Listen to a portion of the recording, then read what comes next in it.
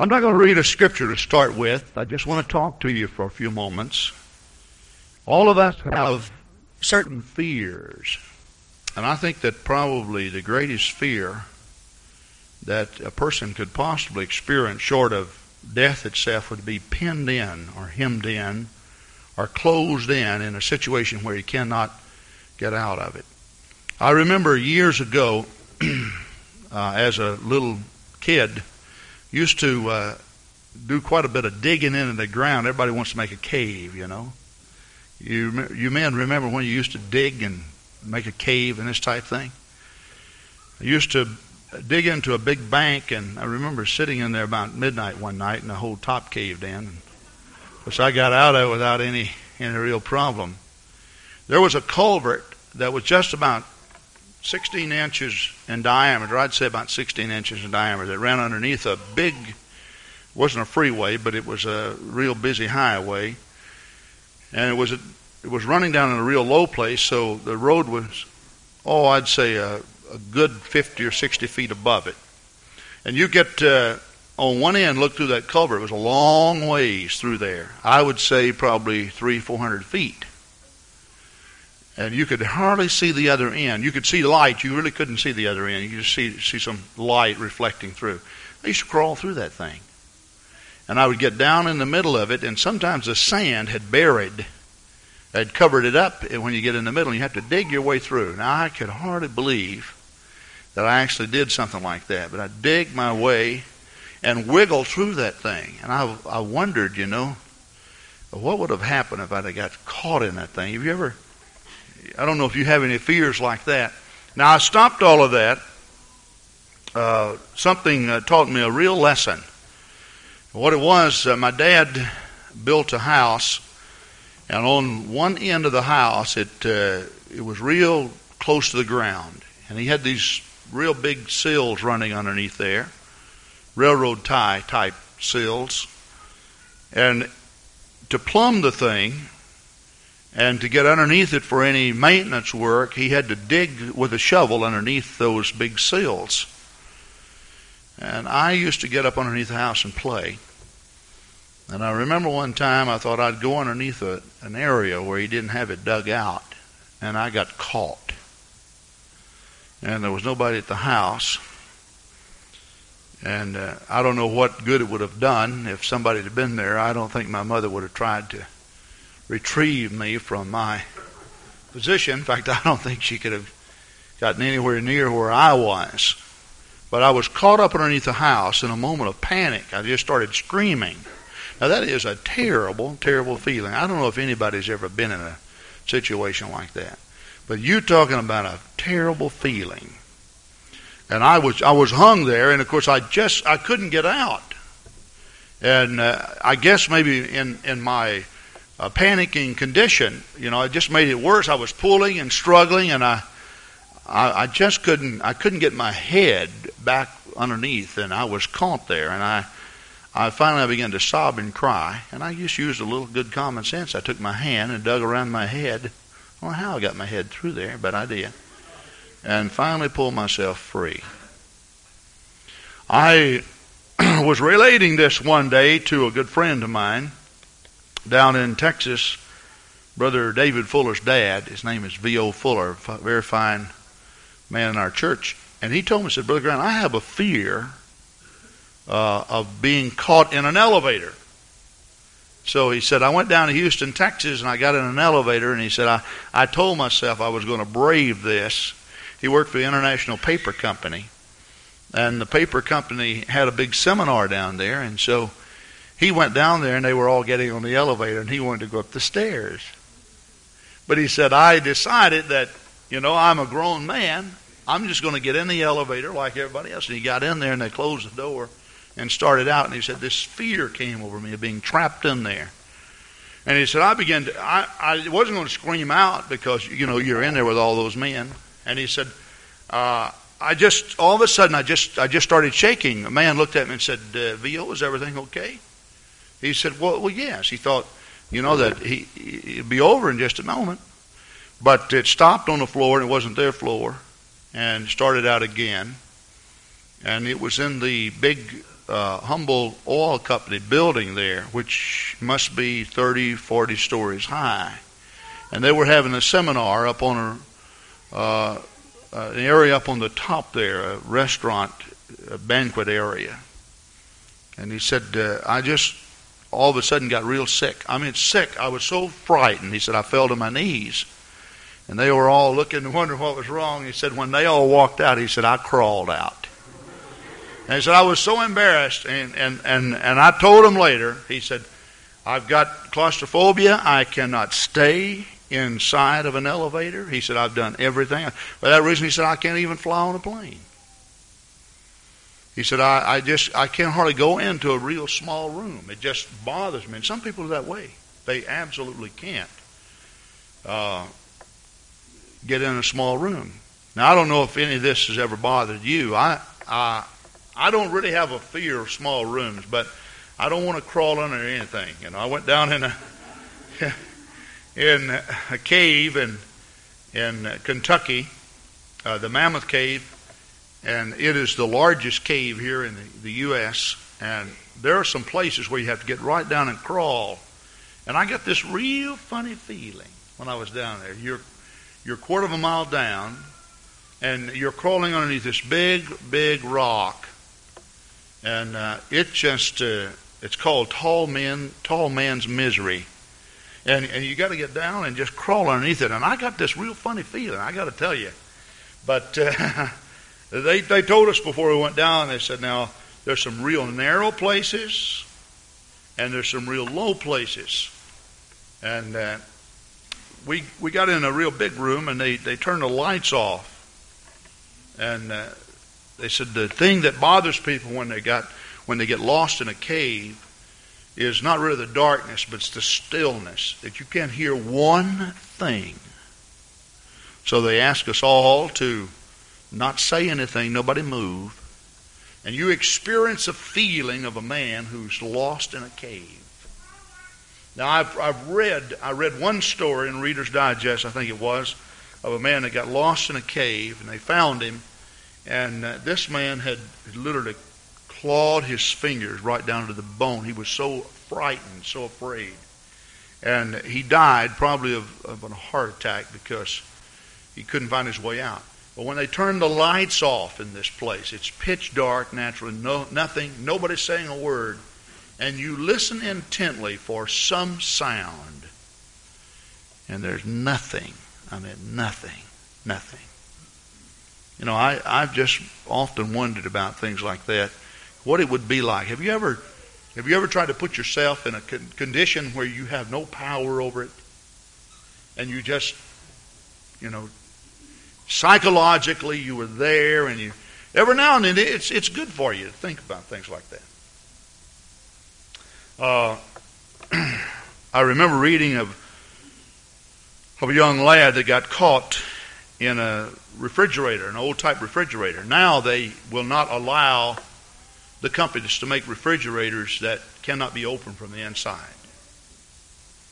Federal regulation prohibits this because children, in playing hide and seek and things like this, they crawl in a refrigerator and lock themselves in there, and because it's totally airtight, they run out of oxygen, it's totally dark, and it's well insulated, and you can't hear them inside of that screaming.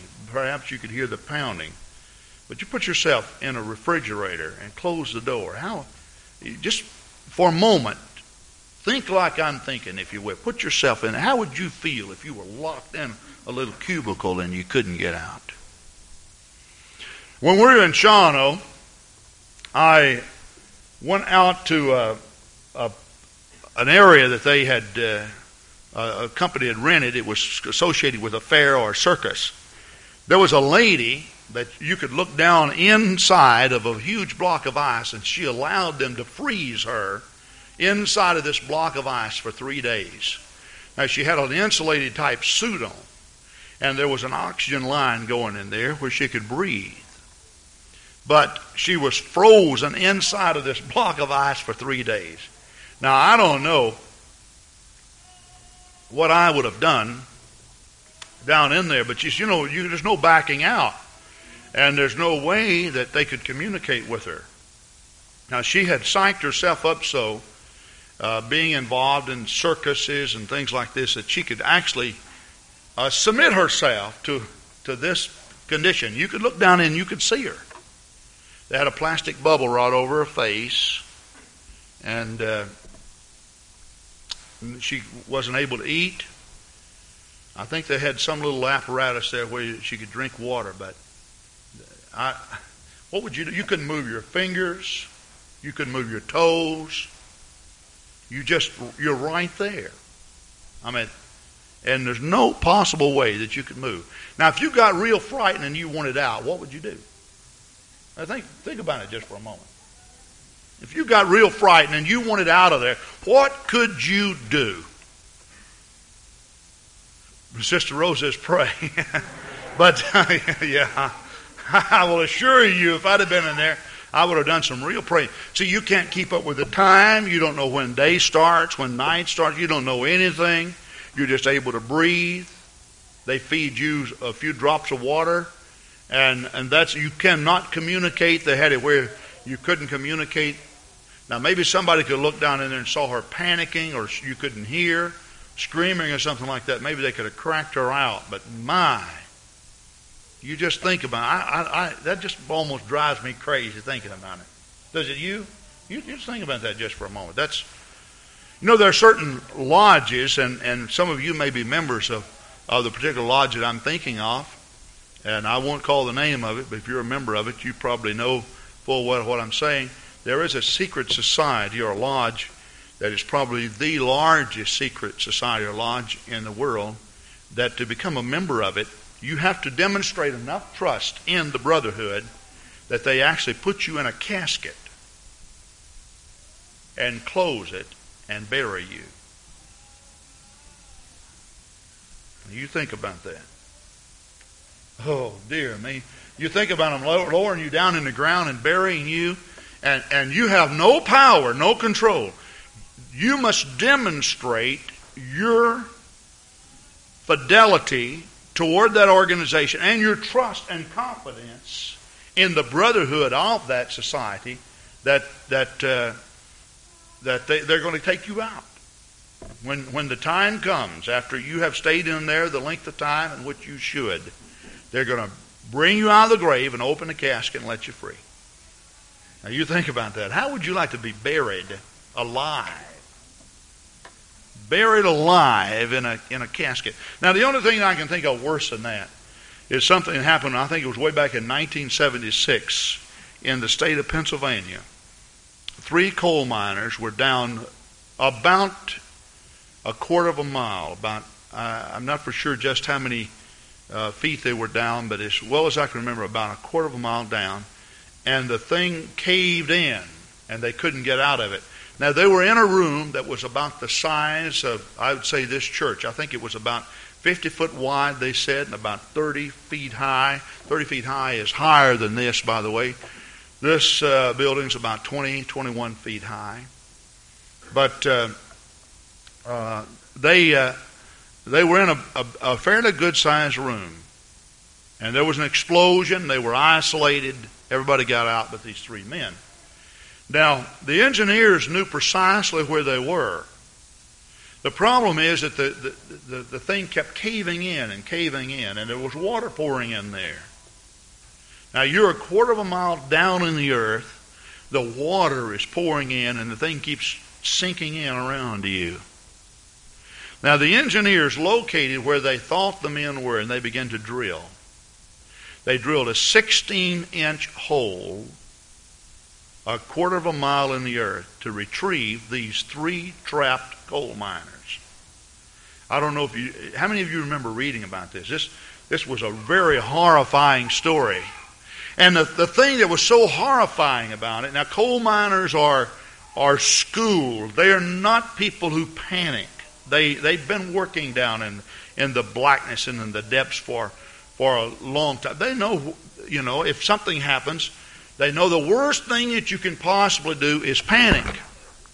Because when you panic, you lose your ability to think sanely.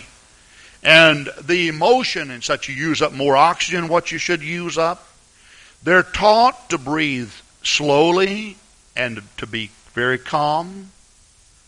And they can time themselves and how often they breathe, and they use all the oxygen that they possibly can. But 10 days after this thing caved in, they finally reached them. Do you know how they were down in this hole, a quarter of a mile in the earth, and the ceiling of the cave had come down so far that they were lying on their backs, and the water was so high that they only had 2 feet. That's all that was left.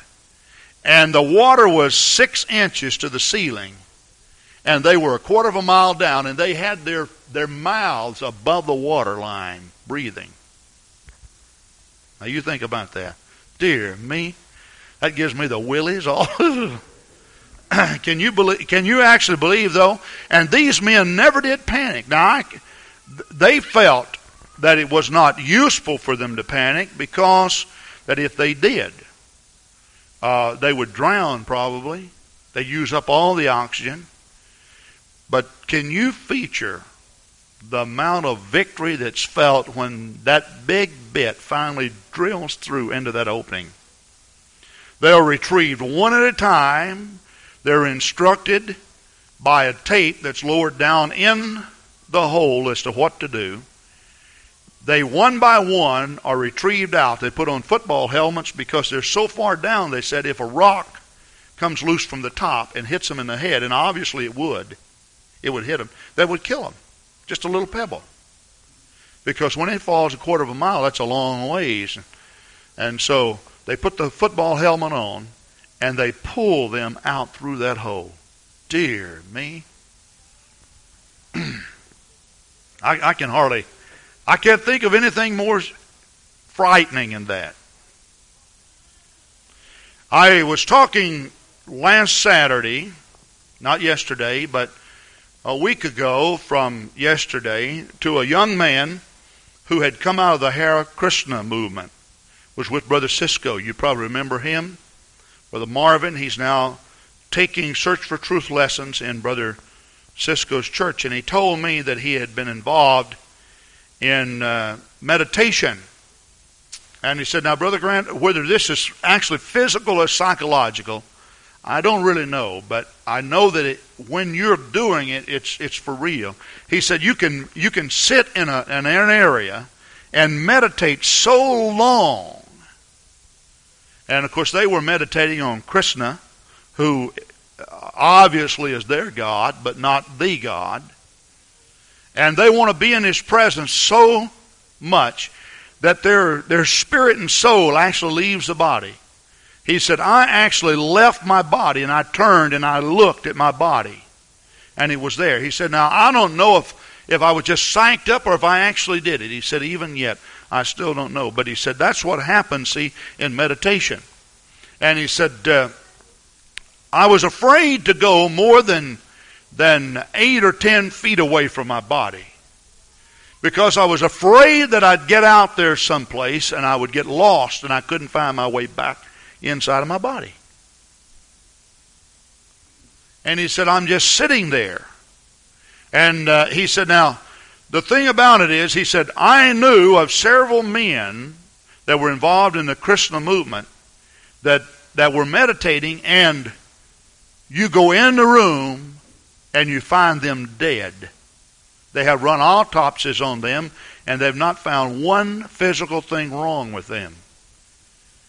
And so we have come to the conclusion in meditation is that you don't go any place outside of your body that you can't find your way back to, because the body without the spirit or soul just dies. Now, he said, I don't know if that's physical or if that's just a figment of the imagination, but nevertheless, he said, it seems to be real. You know? So he said, I only traveled 8 or 10 feet outside the body. I was afraid to go outside the room and leave my body there. He said, it's a strange feeling. He said, now you'd have to do it to understand. There's no possible way. But he said, there's a real fear as you begin to travel away from your body. in meditation that somehow you're going to be separated from that body and you can't find your way back there. And he said, yet at the same time, you are well aware that there's more to you than just a soul and a spirit. And they're going to take your body and they're going to bury that body. It's going to be trapped in someplace underneath the earth. And you're not going to be able to find your way back in there. And he said, it's like being maybe pinned in someplace or trapped in someplace. There seems to be awareness in the body separate and apart from the soul and the spirit. He said, I can't really understand that. I can't explain it really. I understand it because I experienced it. And he said some of my peers, as far as we were concerned, never found their way back inside their body. Now, I don't really know. Please understand. I don't really know anything about this other than what he told me. I don't care to experiment. I don't suggest anybody go experiment. He said it takes sometimes years to be able to leave your body. But I began to think of all of these things, and I began to think of a statement that David said that's found in the book of Acts. It's also found way back in the book of Psalms. We'll read the Acts account, and then we'll just flip back there and read the account that's found in the book of Psalms.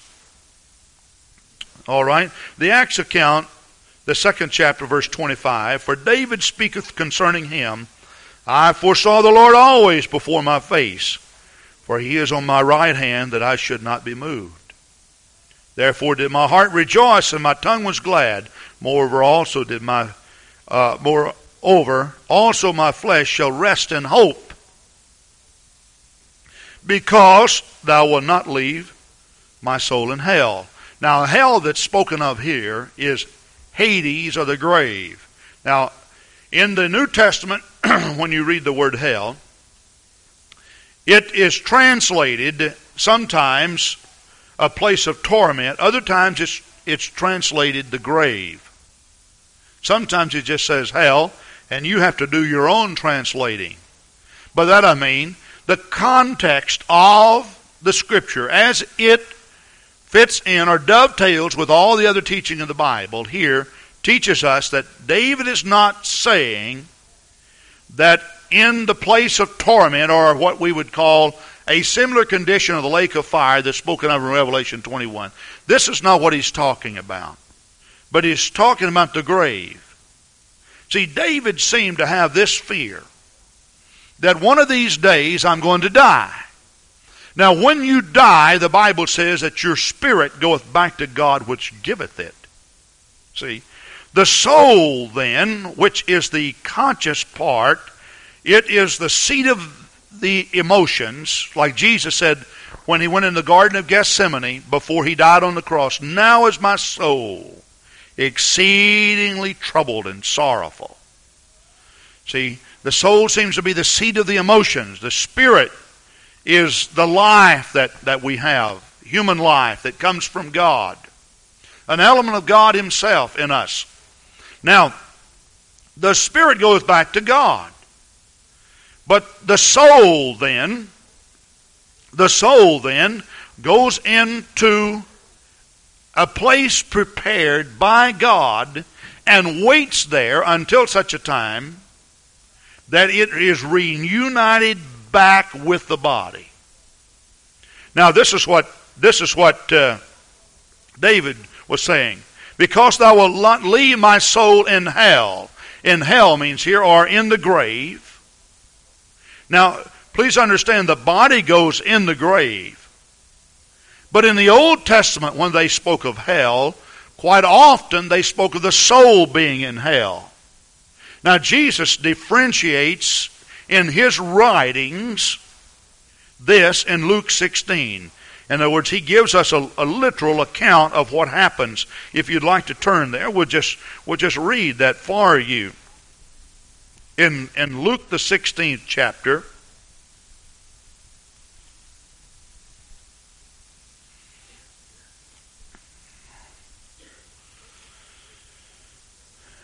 verse 19, the Bible says, there was a certain rich man which was clothed in purple and fine linen and fared sumptuously every day. And there was a certain beggar named Lazarus which was laid at his gate full of sores, and desiring to be fed with the crumbs which fell from the rich man's table.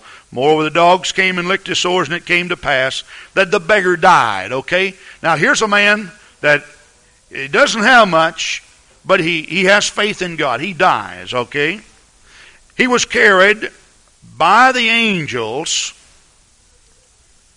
unto Abraham's bosom. Now, the rich man died also, and he was buried. Now, they were both buried in the earth. Their bodies were in the earth. The rich man's soul went to hell. In hell, he lifted up his eyes. Now, hell here means a place of torments. However, the man who died in the Lord, even though it's referred to quite often as Hades or the grave, he went to a place called Abraham's bosom. Why? Because he had faith in God.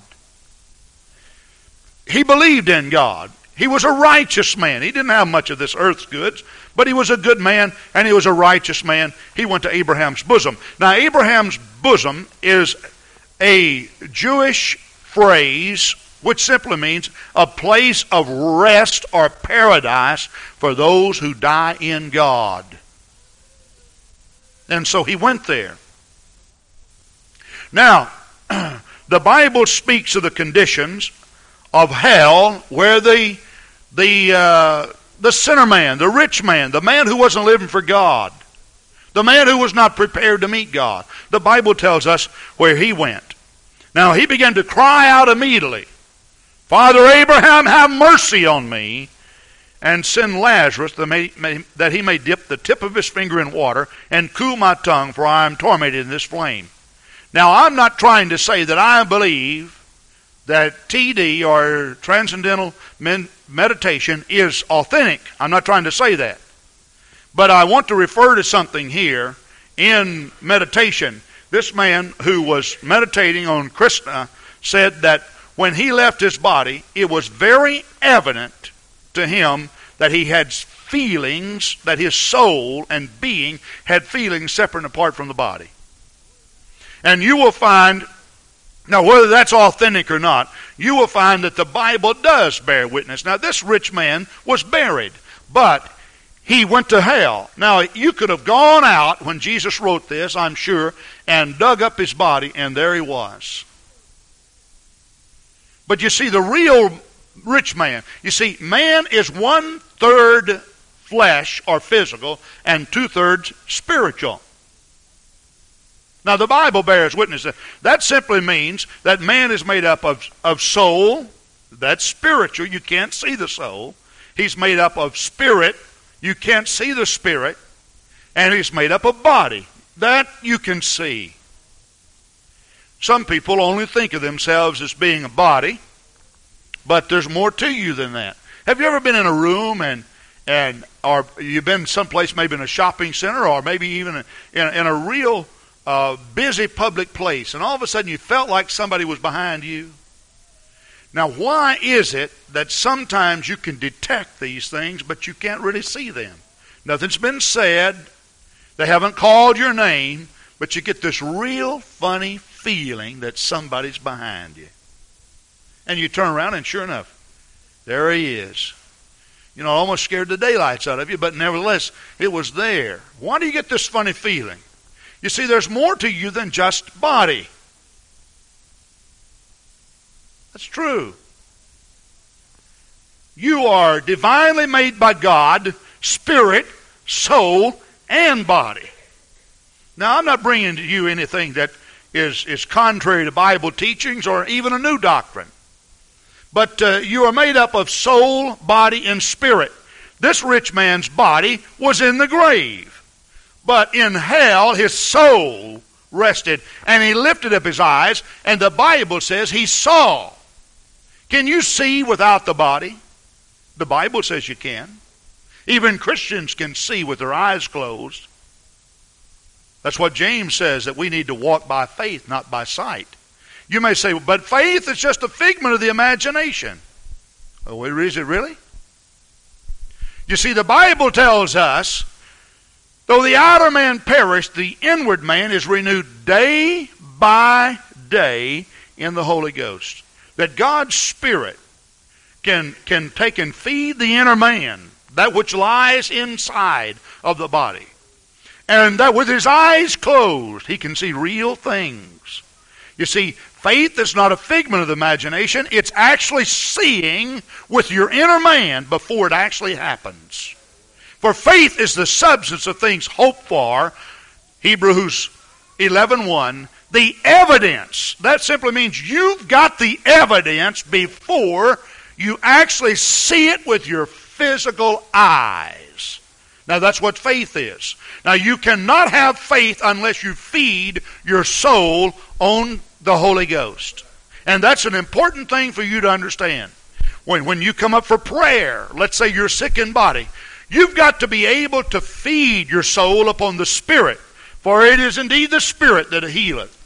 And you've got to be able to see that thing happening with your inner man, with your spirit and soul, even though your physical body can't see it because it is racked with pain. Now that's what faith is. That's the reason why you can't go out and just pick up some books on a supermarket shelf someplace on positive thinking and think your way into healing. It's more than just thinking. While I don't eliminate thinking, it's feeding your soul and having confidence in God that builds you up. Oh, if you ever get despondent and down and out, pray. I know quite often we tell people what you need to do is read. I say, read the Bible, read the Bible, read the Bible. But you see, there are a whole lot of things that are sold on the supermarket shelves today and in Christian bookstores that's no more than just humanistic ideas, teaching you that you can be what you want to be separate and apart from God. You can't. Now, you may be what you really think you want to be, but when you get there, you won't be happy. You've got to be what God wants you to be. But this rich man actually had eyes. He prayed that Lazarus would dip his tip of his finger in the water and put it on his tongue. He had a tongue. He was tormented. He also heard, Son, remember that thou in thy lifetime. Evidently the soul has a brain. Can you believe that? You know, scientists, biologists, people in the medical profession have not yet been able to determine where life really is. And really what makes mankind what he is. You could take the brain apart and dissect it and look at it. What causes those thoughts to stay in you? Where do they come from? Those electronic pulsations that flow through. What is this all about? And after 6,000 years of man's history, I'm going by the Bible, I'm not going by scientists, on the face of it, they still haven't been able to figure out where it all comes from. Son, remember, when he went to hell, he could actually remember what happened on the face of the earth. Now keep in mind, his body was still in the grave, but his soul was in hell. Now, David was not referring to the man who was lost. He was actually referring to the righteous man.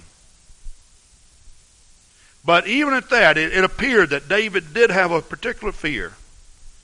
And I just want to turn to Psalm 16. The very same thing is recorded there in Acts 2. I have set the Lord always before me, verse 8, because he is at my right hand. I shall not be moved. In other words, what he's saying, I want God by my right hand. The right hand is a symbol of power. It's a symbol of authority. You see, David was the one that wrote in Psalm 23, the Lord is my shepherd, I shall not want. He maketh me to lie down in green pastures. He leadeth me beside the still waters. Yea, though I walk through the valley of the shadow of death, I, what? Will do what? I will fear no evil. Why? Because, you see, what he's saying here is, I realize that one of these days my soul and spirit's going to float outside of my body. It's called death. Death really means separation. That's explained in James, the 2nd and 3rd chapter. He says, as the spirit without the body is death, so is faith without works. That's what death really means, separation. He said there's going to be a time in which my soul and my spirit's going to float outside of my body. Now, to most of us, you see, that sounds so alien. But I'll tell you what, you put yourself flat on your back in a hospital bed with leukemia right now in your mind, and you think about facing death and see how much fear you actually have. I've seen a lot of bold braggers in my day that just kind of cocked their head back and said, "Preacher, I'll worry about it when it happens." My mind goes to a man whom I visited. He was a backslider in Cushing, Texas. 6'4", weighed 240 pounds. A big, tall cowboy, lived on a ranch. And I knew it was a backslider, and the Lord gave me a burden, and I went over and talked with him. His name was Lucian Bass. I said, "Lucian, you need to come back to church." He said, "Well, I don't know." He said, "I just always seem to be able to get through everything." I found out later that he had a chest pain. He went to the doctor. They took a biopsy of his lung, and they found out he had lung cancer. I went back to see him a few months later. I still couldn't reach his heart. He just didn't want to talk about it. You see, he was still quite healthy, and you couldn't see many signs of deterioration. However, I do remember about 2 weeks before he died, we were having revival services. He walked in my church, tall man, he's skin and bones. He's just so frail. You could hardly believe what he looked like. He sat on the pew. And when I gave the altar call, the call to give your heart to God, he came down. He knelt and prayed. I still remember his deep sunken eyes, cheekbones protruding out. He looked up at me and he said, "Brother Grant, pray." He said, "I'm going to die and I've got a fear." He said, "What is it that causes a fear to come upon you when you think about death?" You see, now David said to the child of God, he said, it's a different story. There is a separation that occurs. Now, he said, "The Lord is at my right hand. I shall not be moved. Therefore my heart is glad. And my glory rejoiceth. My flesh also shall rest in hope." Notice what he said. My flesh is going to rest in hope. The body is going to rest in hope. Do you believe that it is possible that when you leave your body by death, that there is a real consciousness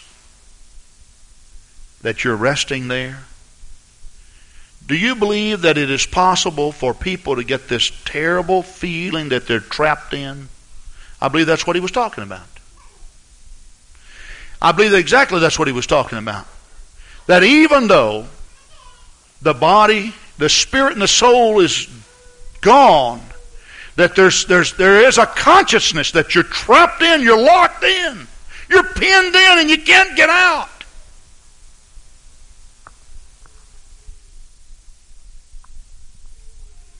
And David said, "Now, my only hope in all of this is that God is at my right hand and I shall not be moved. Therefore," he said, "my flesh rests in hope." Just like the members of the secret lodge demonstrate trust by allowing their body to be buried until such a time that they're resurrected. They place total confidence in the brotherhood. David is saying this is also true in God. that there will come a time. You see, you don't have any power over death. Death has been pronounced upon every person that ever walked upon the face of this earth. The only exception is the rapture that will take place short of death for some of us. But the Bible says it's appointed unto man once to die. Let me tell you something. You have an appointment to meet God one of these days. Now, all of you had an appointment to come to church today, and some of you were late. But when God calls your name, you're not going to be late. And you can't just call him up and say, I'll see you next week, Lord. It's not going to be that way. It doesn't happen that way. When your time comes, I don't care what happens, you will meet him. So you have an appointment to die. And David is saying, now, I've got an appointment, but here is my trust, my confidence. Thou wilt not leave my soul in hell, verse 10. Neither will thou suffer thine Holy One to see corruption. He's talking about Jesus Christ. He said, now, did you know that all of this is contingent upon Jesus Christ? Now, I put my faith and confidence in what's going to happen when he dies and when they put him in the ground. Is that what he's saying? That's exactly what he's saying. But that's the confidence, he says, that I have in the Master. Now, Revelation 1.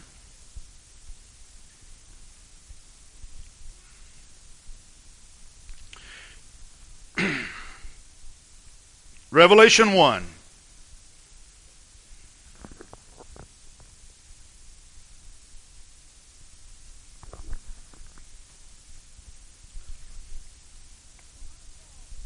Verse 17. And when I saw him, now this is John on the Isle of Patmos. Now he's seeing Jesus Christ as the total victor over everything. He sees him at the end of everything. Notice what happened. And when I saw him, I fell at his feet as dead. And he laid his right hand upon me, saying unto me, Fear not. Notice the right hand and fear not. Jesus is the symbol of power and authority.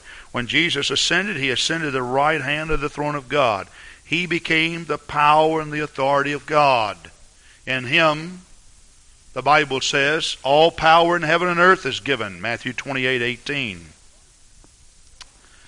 Now Jesus said, I am first and the last. Verse 18. And I am he that liveth and was dead. And behold, I am alive forevermore. Amen, or so be it. That's the way it is. And have the keys of hell and of death. Now Peter tells us in his epistle, the 3rd chapter, verse 18, For Christ also hath once suffered for sins. That's speaking about his death. The just for the unjust. Jesus Christ was the just. He suffered for the unjust. In other words, people who did not really deserve to be set free, people who did not deserve to be saved, he suffered for them, that he might bring us to God, being put to death in the flesh, but quickened by the Spirit. Now, let's read on. But by which also he went and preached unto the spirits in what? Prison. Now, it simply means in Revelation, when he says he has the keys to hell and death, there is a key there because, you see, the Old Testament saints were locked in. This rich man was locked in. He was taken and placed in a place of paradise, even though his body was in. And then, of course, in hell, where the rich man went, a place of torment, he was locked in also. Now, Jesus Christ holds the keys to Hades, to the grave. Now, the Bible tells us that when Jesus Christ died, He ascended in the lower parts of the earth. Now, the Bible tells us that the devil held the keys to death. But Jesus Christ literally went down and took the keys of death and of hell out of Satan's hand. And He went then where all the Old Testament saints were locked. And He opened the door and ministered to those people who were in prison. They were in prison simply because that they would be left there if Jesus Christ had suffered corruption in the grave. But Jesus allowed Himself. He submitted Himself to death, just like the woman submitted herself to be buried in the block of ice, with perfect confidence that somehow, some way, He'd come out of there. And let me tell you something. When the Bible records a resurrection and the stone being rolled away, friend, the stone was not rolled away to let Jesus out. It was rolled away so we could see in that it was empty, because we're physical. Jesus Christ could walk through walls when He came. But the stone was rolled away for our benefit, so that those who witnessed the tomb could truthfully say, there's nobody in there. Now, this is speaking of the dispensation of the law ending. Matthew 27:50, Jesus, when He cried again with a loud voice, yielded up the ghost. That means the spirit. He gave up human life. Verse 51, and behold, the veil of the temple was rent in twain from the top to the bottom. That's in the temple, where the holy place was, separating the holy from the holy of holies. There was a veil there. It was rent in twain. God just split it wide open. And the earth did quake, and the rocks rent. Now notice what happened. Verse 52. And the graves were open, and many bodies of the saints which slept arose. It had already been a resurrection, not just for Jesus, but for the saints. Now notice, though, the Bible very carefully gives us how this happened, or when it happened. Now notice what verse 53. And came out of the graves after His resurrection. They couldn't do it until He arose. But when Jesus Christ came out, He led not only Himself out, but having the keys to death, having the keys to hell, Jesus Christ was able to take those men who had died and were locked in paradise. They were locked there. He was able to go take the keys out of the hand of Satan and unlock the prison and minister to them. And when He came out of His grave, the Bible says that the Old Testament saints' graves were open, and they came out also. There has already been a resurrection. Now this is a resurrection that the world knows little or nothing of. But the graves were open. Now I don't really know that the graves opened like Jesus' grave opened. Why? Because you see, there was no real point at this particular time for all the tombs to open up. What was important was that the one tomb opened up so we could see it empty. Because you see, our faith rests in Him. Now, what about those then who were in hell or the place of torment? Revelation tells us that there will be a time. Peter speaks of this as the restitution of all things. That is, when even God will direct the spirit and the soul that's in the place of torment back in the body, and they'll come forth to stand before Jesus Christ. But you see, the sad part of all of this is that when they stand there before Jesus Christ, they are then, because they did not rest in hope in Him, because they had not surrendered their life to Him, because they had not repented of their sins that caused this corruptible, damnable condition. Because they love evil, love the devil. They love to lose. If you're outside of Jesus Christ, you're a born loser, friend. It's just that way. And I'll tell you another thing, too. I'm a firm believer that when your body rests in the ground and your soul then is taken and placed in a place of torment, you're going to experience exactly what I started relating to you in the form of claustrophobia and such that happens. That's what David was saying. I got to get out of here. I've got to unite myself with my body. Why? Because even though the body is physical, friend, it is 1/3 of your general makeup.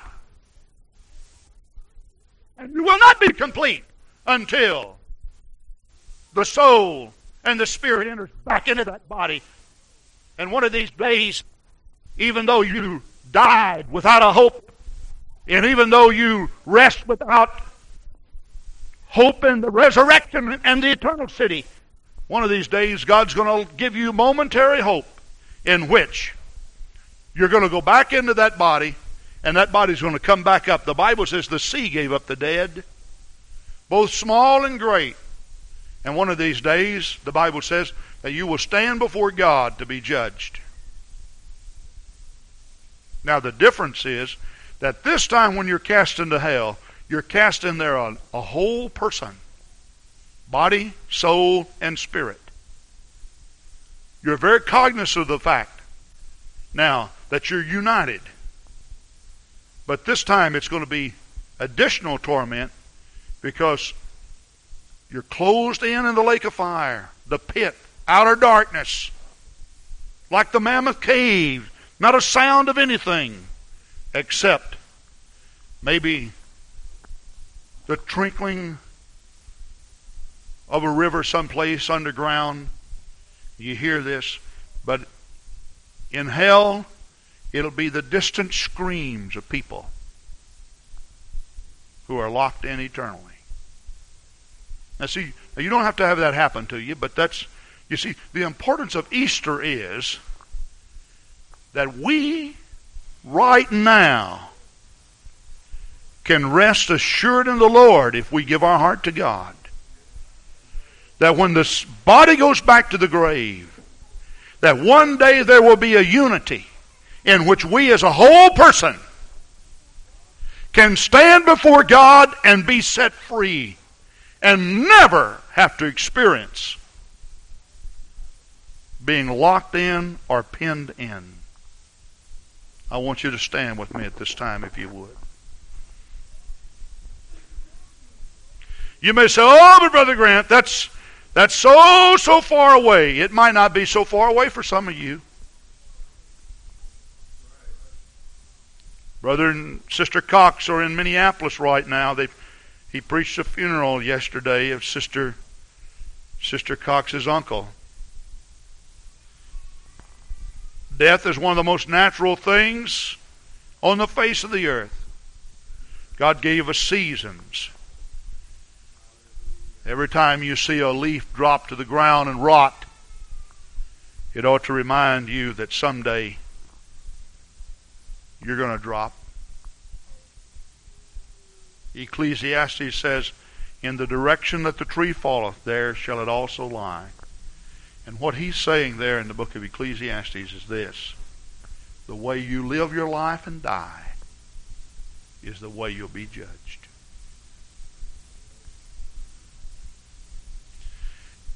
And what I have talked to you about, let me tell you, if you were to go into eternity right now, you would experience exactly the feeling that I introduced in my message today.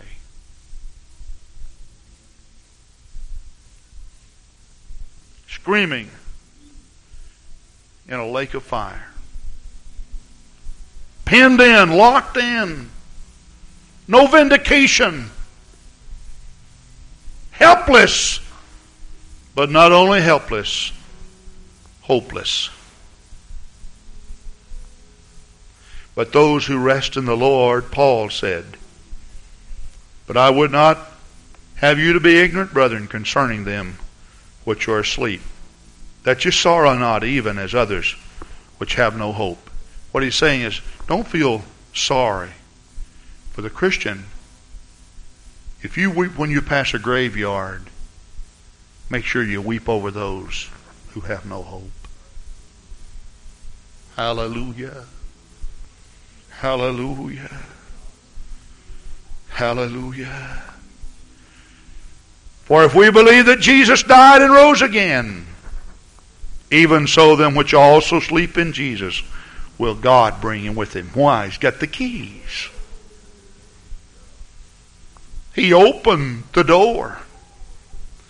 He literally took them out of the hands of Satan that was bent upon destruction. For this we say by you, which by the word of the Lord, that we which are alive remain unto the coming of the Lord shall not prevent them which are asleep. For the Lord himself shall descend from heaven with a shout. You know what he's going to do? And with the voice of the archangel and with the trump of God. And he's going to take those keys and he's going to open up all the graves. And those which rest in the Lord, their soul and their spirit will be united. And they'll go to be with him in the air. Now, sometimes when we talk about the rapture of the church and graves opening up, people get fear. That's usually because they're not ready to meet the Lord, see. For notice what he says. And we which are alive and remain shall be caught up together with them in the clouds to meet the Lord in the air, and so shall we ever be with the Lord. Verse 18 has a key to it. Wherefore, comfort one another with these words. That simply means, praise God. Hallelujah. Aren't you glad that Jesus is coming back? Aren't you glad that he's got the keys in his hand?